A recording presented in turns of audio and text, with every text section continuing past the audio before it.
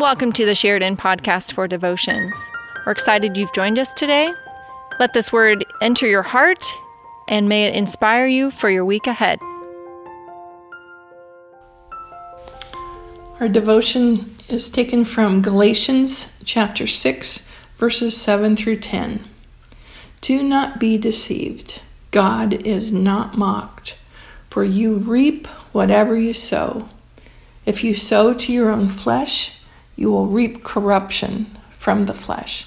But if you sow to the Spirit, you will reap eternal life from the Spirit. So let us not grow weary in doing what is right. For then, whenever we have an opportunity, let us work for the good of all, and especially for those of the family of faith. For as long as I can remember, I've been a farmer's daughter. Sowing and reaping are in my DNA. I love the smell of a newly plowed field.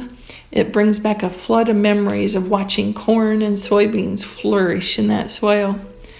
My dad relied on the unpredictable rains to keep those crops alive. The abundant Nebraska sunshine brought those plants to bear fruit and bring in the harvest. A lot of things had to be right to get those crops into the bins.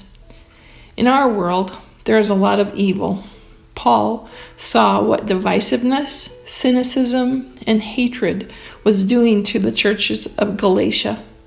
If you sow the seeds of those very things, they will grow back exponentially, like weeds in my garden.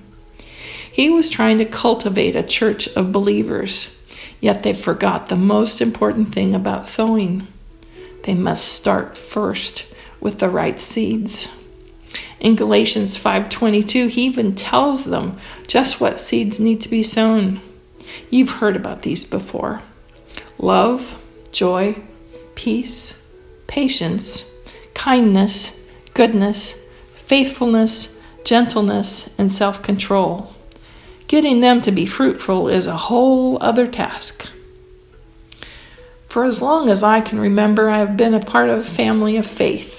I'm from a small town, so it felt like everyone knew me. The church was an integral part of my youth. The seeds were sown at a young age. Since 1978, my family of faith has been Sheridan Lutheran Church, where we are given opportunities to grow those fruits of the Spirit through Bible studies, Sojourners Circle, prayer, worship, serving funerals, and volunteering in many ways. I get to grow those seeds. During the pandemic, it was difficult to participate in those areas, but now I can tend my garden of faithfulness again. Practicing our faith out in the world is not easy. Paul never said it would be.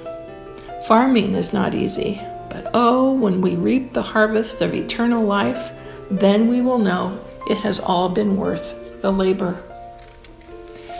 Dear God, thank you for this abundant world of life. Help us to nourish and sustain it with love.